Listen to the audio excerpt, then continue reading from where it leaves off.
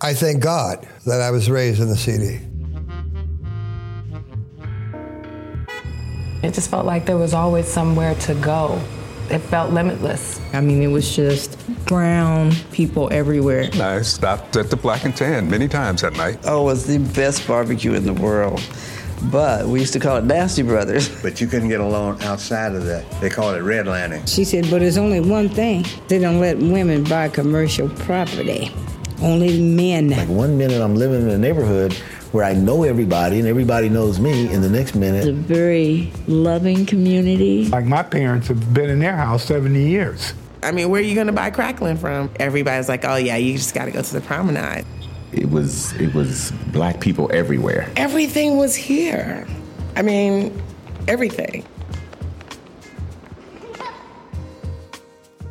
Welcome to Shelf Life, a podcast that uses community stories to amplify, preserve, and learn from the voices, experiences, and histories of Seattle's Central District neighborhood, also known as the CD. I'm Myoa.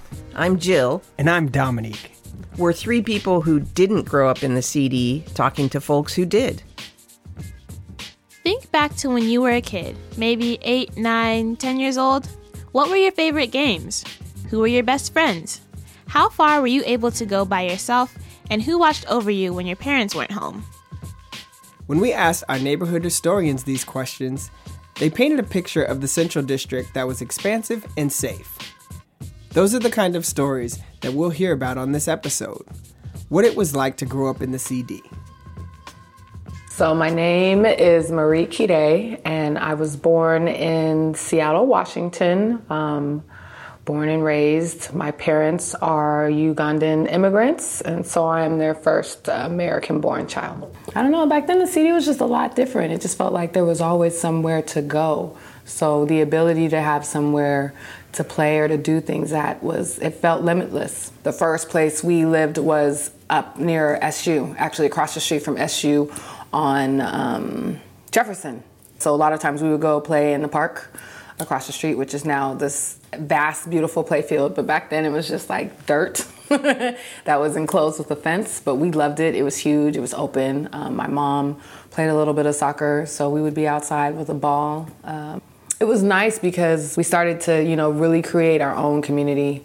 So by that time, we were able to go see other parts of the Central District with our friends, and they would take us to, different corners. And as we got older, we eventually moved into the Madrona area when I was in high school. So we'd always walk down to the park, Devil's Ditch, Madrona Playfield, Madison Valley. We were really adventurous by the time we got up into that area, because by then we were going to Meany and we were walking to school. We'd walk downtown. We'd walk to the Torchlight Parade. That was nothing. It'd be like 20 of us walking downtown. Maybe because we were more of a closer-knit community. There was always someone's house you could stop at on the way. So if you needed to be yelled at by somebody and your mom knew where you were going or caught wind of where you were going, there was somebody who knew you when you were en route to wherever you were going who could holler out their car window or out their house window to tell you to go home or whatever. Sometimes we didn't even have to go very far. We could just go out our front door. At that time, it was such a community. Your neighbors, their children were the kids you went to school with. So all you needed was a bike and some energy, and you were gone. So we might just be riding up and down Union or riding across 23rd over to Madison or whatever. So yeah, so long as we were home before it was dark.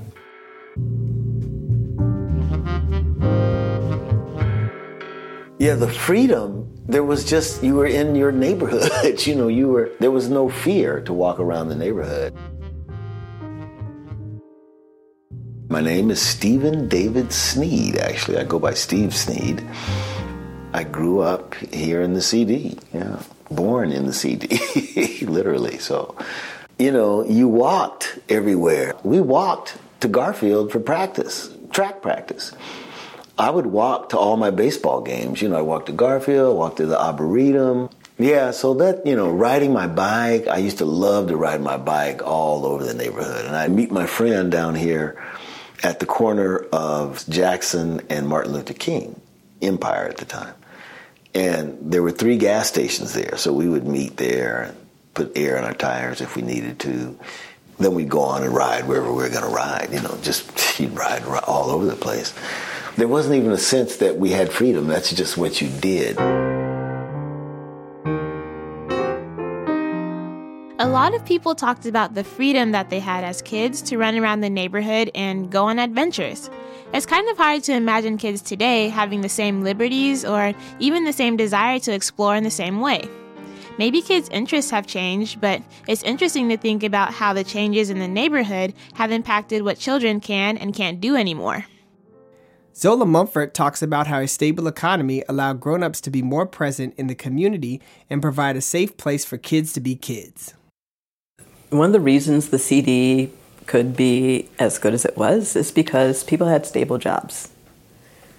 If you didn't work at Boeing, then you worked for the city or the school district, or there was some kind of, not certainty, but a feeling that you could hang on to it long enough to have some consistency in your life so that you could feel like it was your community, I guess I would say.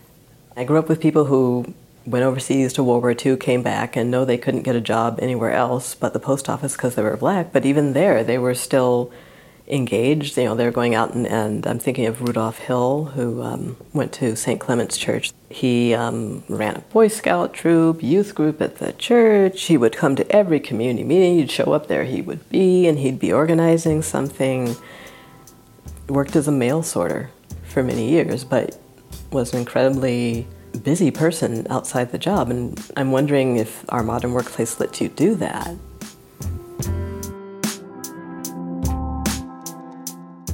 Everything was right there in our community.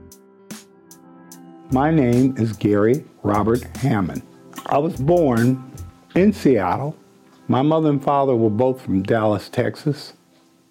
My father had the idea that it was time to move his family from under the Jim Crow and bring them to the Pacific Northwest.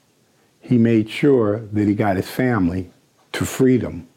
Even like when we were kids, there was a movie theater over there. There was always plenty of places we could go and play. I remember Mr. Edwards was one of the most important people, along with John Little, along with Charles Huey, Barry Carter. Those were all important people because they made things possible for young kids. I mean, they had jobs for us. When I was 14, 15 years old, John Little and Barry Carter and all the guys I called, they didn't let me run the street. They'd get me and say, "You working. I got something for you to do." Every summer, I had something to do.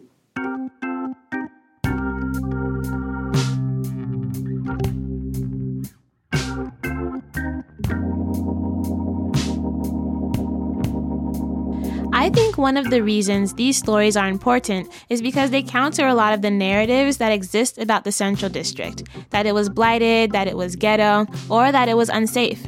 These are stories about middle-class families living in a thriving neighborhood economy with enough free time to create programs for the youth in their neighborhood, and where kids felt completely safe. It's important because this is the neighborhood that wasn't supposed to thrive. The neighborhood where housing discrimination, job discrimination, and bank discrimination were status quo. But for kids growing up in the CD, at least the ones we heard from, life was a blast. Yeah, like this hilarious story from Phyllis Yasutake about scoring a free banana split. Mr. Gideon's drugstore and pharmacy, and he had a big soda fountain shop. Most of the soda fountain shops were drugstores. And he had a big soda fountain shop. Great. Made the best banana splits in the whole world. I got one free once. For what? Well, I was waiting for my auntie who worked for Dr. Joyner, and I went down to the drugstore with just enough for a 6-cent soda, but I really, really wanted a banana split, but I didn't have the money, and I didn't dare ask my auntie for it. So I went down to get my soda when I really wanted a banana split, and when I walked in the door, Mr. Gideon said to me, "I'll give you whatever you want if you just don't tell anybody what you saw." I looked around, and I didn't see anything unusual. I wanted that banana split, and I said, "Sure." I hopped up on the stool and I kept looking, trying to figure out what it is I'm not supposed to tell because I don't want to tell. And what if he grills me about it? What if he asks me? I went on and he got the banana split. It was great. It had all the syrup, the maraschino cherry, everything. And he said, if you tell anybody you saw me without my teeth. I was like, I hadn't noticed. I noticed he sounded funny, but I didn't know teeth came out. So he could have gone the whole day and never said a word to me, and I would have never noticed. And you wouldn't have gotten a banana split. True that. But I was grateful that he at least told me what it was I wasn't supposed to tell. But I figure since he's passed away for about 20 years now, I can say it.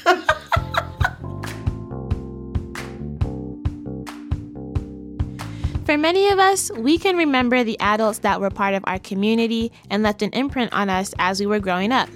In this next story, Daryl and Bruce Lockhart talk about their childhood hangout, the Boys Club, which is now the Boys and Girls Club. The Boys Club was such a pillar of the community as far as somewhere to go when you're out of school. And I'm telling you, that's where we hung out. And we weren't allowed basically to go anywhere else. We did, of course, but that's where we hung out at the Boys Club. And then I remember Mr. Gully. Mr. Gully, black gentleman, 6'2", ex-Army sergeant, and he did not play. Let me tell you a story. We're smoking in the back of the Boys Club.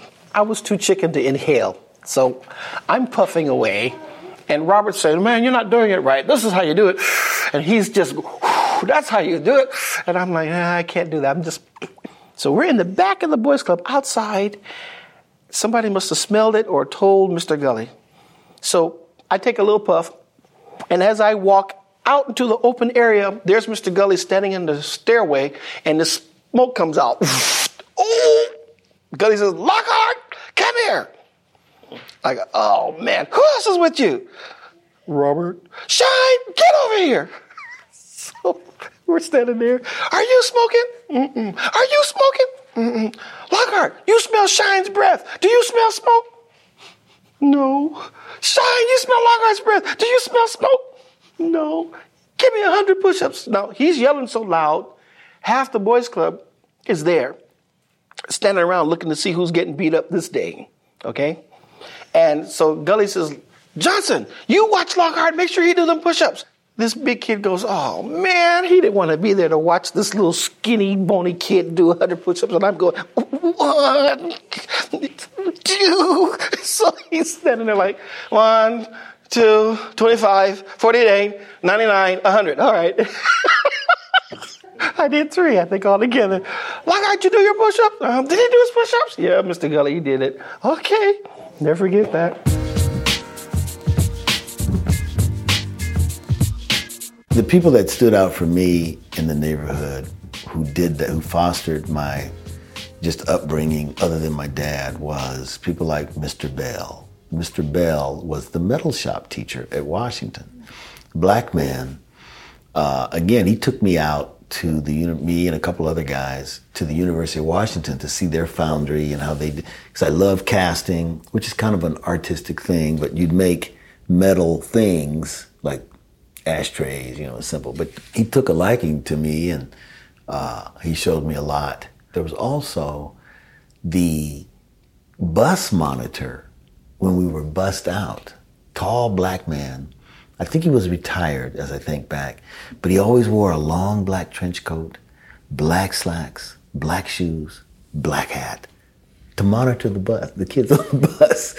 He was dressed clean. I think he had a tie on, too. I'm sure he did with that outfit. But I remember he said something about me being a leader or something. And I was thinking, like, what is he talking about? I'm in 4th, 5th, or 6th grade, right? I never forgot he said that, because I didn't view myself as a leader. I wasn't loud. I wasn't, an attention getter. And I guess I thought of that as being a leader at that time. Then there was Mr. Lee, Robert Lee. Robert Lee was my baseball coach. And so he coached me from my team from 13 years old all the way to high school, because he also was the math teacher at Garfield and the baseball coach at Garfield. So when I came from playing, in the Little League, and I came to Garfield High School at 9th grade, he was right there.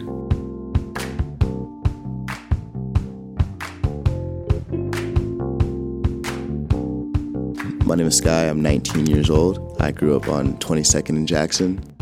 A lot of people around the neighborhood just tried to keep me on the right path. Mr. Marcus at Madrona, or anyone from the CAYA here where I played football and things like that. Even my barber, Frank, they all just make sure I'm doing okay and just make sure I'm just on the right path. Coach Chris, my first ever Little League football coach, Coach T, those were kind of like my other dads when I was at football practice, like positive male role models.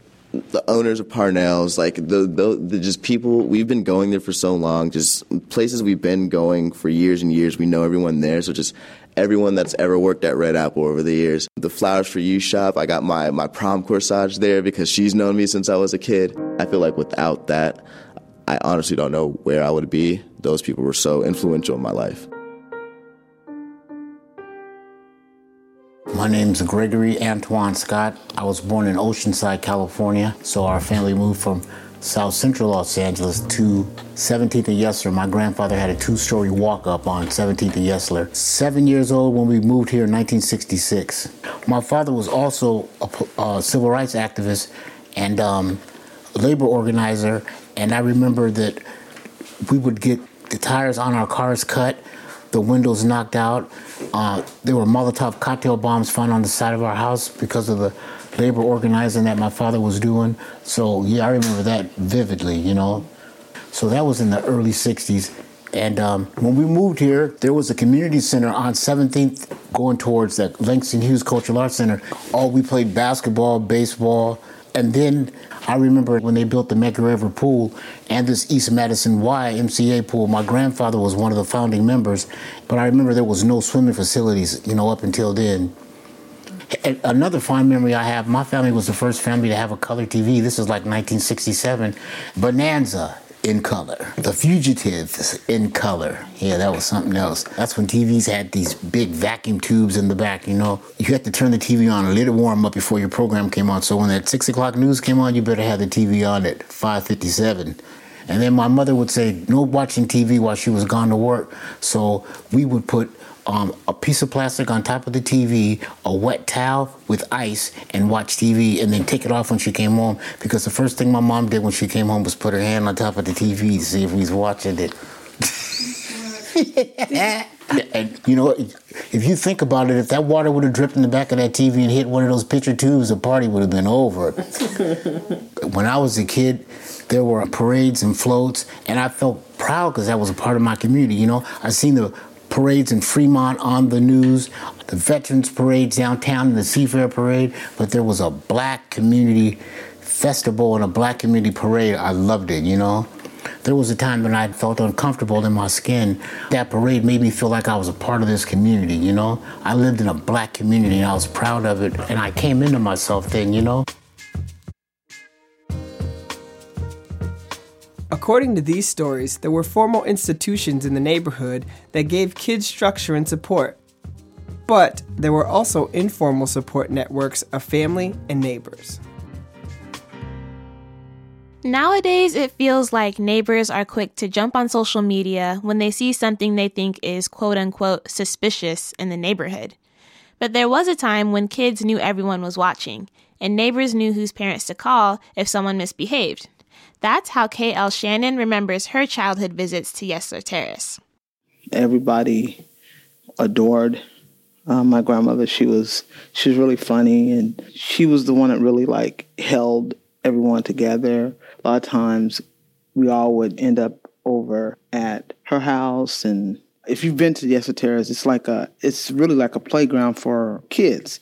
We would run all over Yesler Terrace, and we would go up to Harborview and make faces at the security guards, and they would run us out of the hospital. So it was always fun to go to grandma's house because it was safe. It was very much a community. I think everybody watched out for everybody's kids. When you hear the stories about if you did something, your mom was probably going to know about it before you got home. And that's true. That is so true.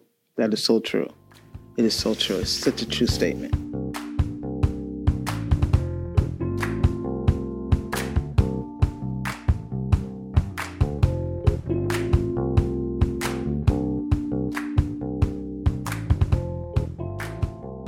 My name is Vivian Phillips. I was born in Seattle, Washington. So I grew up right here, literally.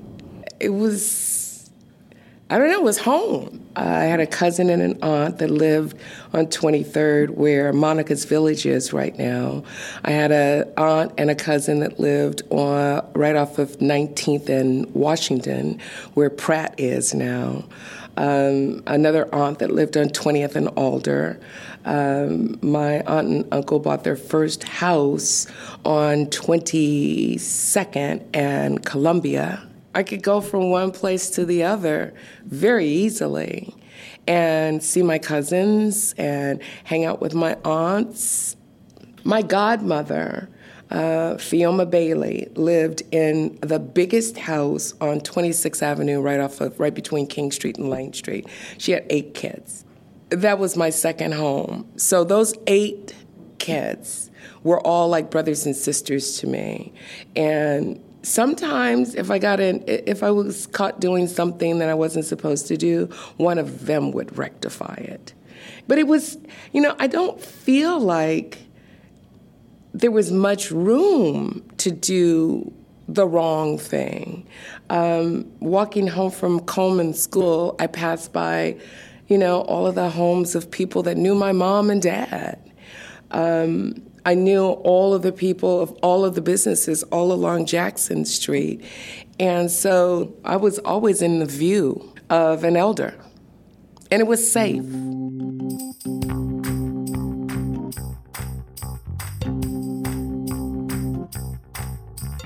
My name is Mark Edwin Cook.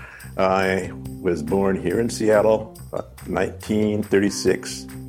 8 kids in the family. Father died really early when I was about 4 years old, so she raised us, kept us together all the way through high school, etc., through our adult life pretty much. We made our own entertainment.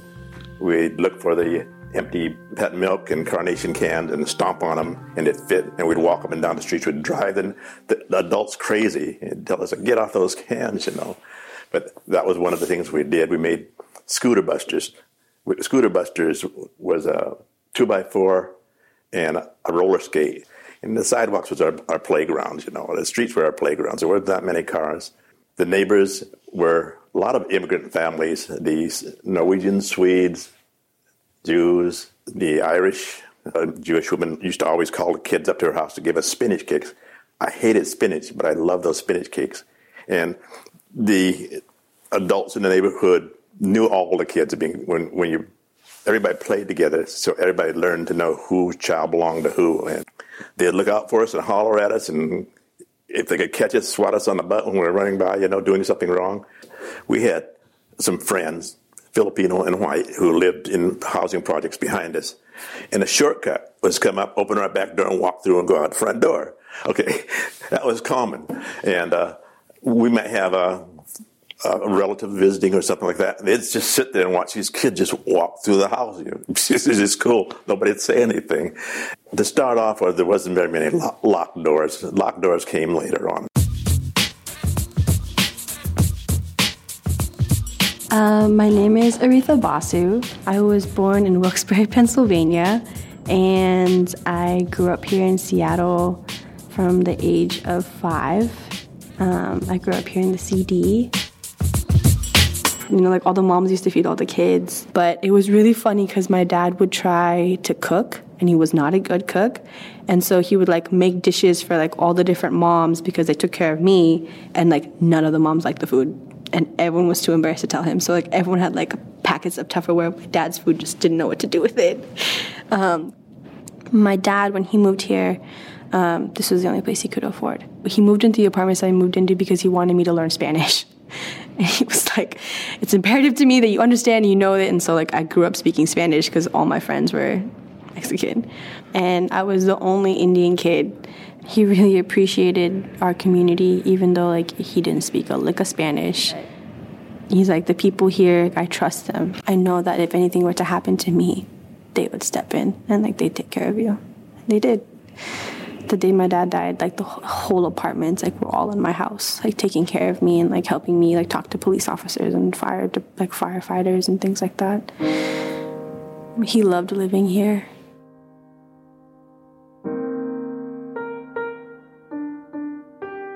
These stories are pretty nostalgic, but as we've said in other episodes, this project is not just about longing for the past. Stories from the past give us ways of thinking about what's currently happening around us. There's something special about how people in the Central District were able to create a close-knit and caring community where people looked out for each other. What happens when a neighborhood loses its sense of community? Do neighbors feel less safe? Do kids enjoy less freedom? These are questions that we think about and hope you do too. Here's JJ Jackson with the last word on growing up in the CD. I was adopted when I was 3 years old and raised on 21st and Spruce. I had a disease, a skin disease called vertigo, which turned me from black to white. I didn't know where I belonged. I didn't know if I belonged with black people or I belonged with white people. Once I told my mother about it, she was like, well, you're special, so you're black. That's the bottom line. You're a Negro. And I was like, oh, okay. And so I felt right into that, and I started hanging out with blacks. And so I was always straddling the line, When I needed to be black, I was black. When I needed to be white, I was white. That's how I went. I thank God, first and foremost, that I was raised in the CD. It taught me a lot. My parents taught me a lot. Taught me how to survive. I can make soup out of a rock, okay? I ain't got no money. I can. I can make soup out of a rock. Daddy worked at Todd Shipyard for 43 years, okay? When he got off work every Friday, he'd get paid every Friday then, you get a check. My daddy would come home and give the check to my mama. My mama would give him $20 to last him till the next Friday, and that's how I went. In order for me to have extra money, I used to go out and hustle, because that's what it was all about. And what I mean by hustle at that time was mop the floors of the clubs, go to the grocery store that was in the neighborhood and say, can I bag, can I do something? And that's how we survived. I thank God I was raised here. I wish it was as it was. When I got in trouble at school, when I got on my block, everybody on the block knew. Miss Campbell knew, Sister Gerald knew, everybody knew. If you didn't have something, you could tell your neighbor, I don't have groceries. Oh, I got a little extra money here. Let me go help you. Come on, go to the store with me and get what you want. Those were the good times. Those were the good times.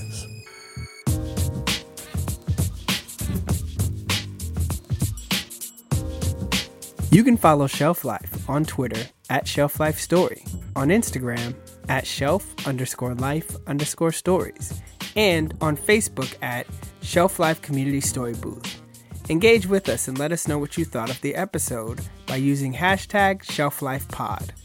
You can listen to all of our published community stories online at shelflifestories.com. Shelf Life is a community story project that is recording and sharing oral history interviews with people who have roots in Seattle's Central District neighborhood. We are artists, filmmakers, historians, entrepreneurs, librarians, activists, and neighbors. Our goal is to amplify, preserve, and learn from the voices, experiences, and histories of Central District communities. We hope these stories can contribute historical context to the conversations that shape the way we think about change, community, displacement, and growth in Seattle and in cities around the country. Shelf Life, the podcast, was recorded, edited, and produced by Jill Friedberg, Myla Ina, and Dominique Meeks in Seattle, Washington. Original score by Bubba Jones. Special thanks to King County for Culture for the grant that makes this podcast possible. The stories featured in the podcast were recorded in 2016 and 2017 by Jill Friedberg, Myla Ina, Dominique Meeks, Henry Luke, Chieko Phillips, Leilani Lewis, Rachel Kessler, Sarah Post, and Lulu Miles. Thank you for listening.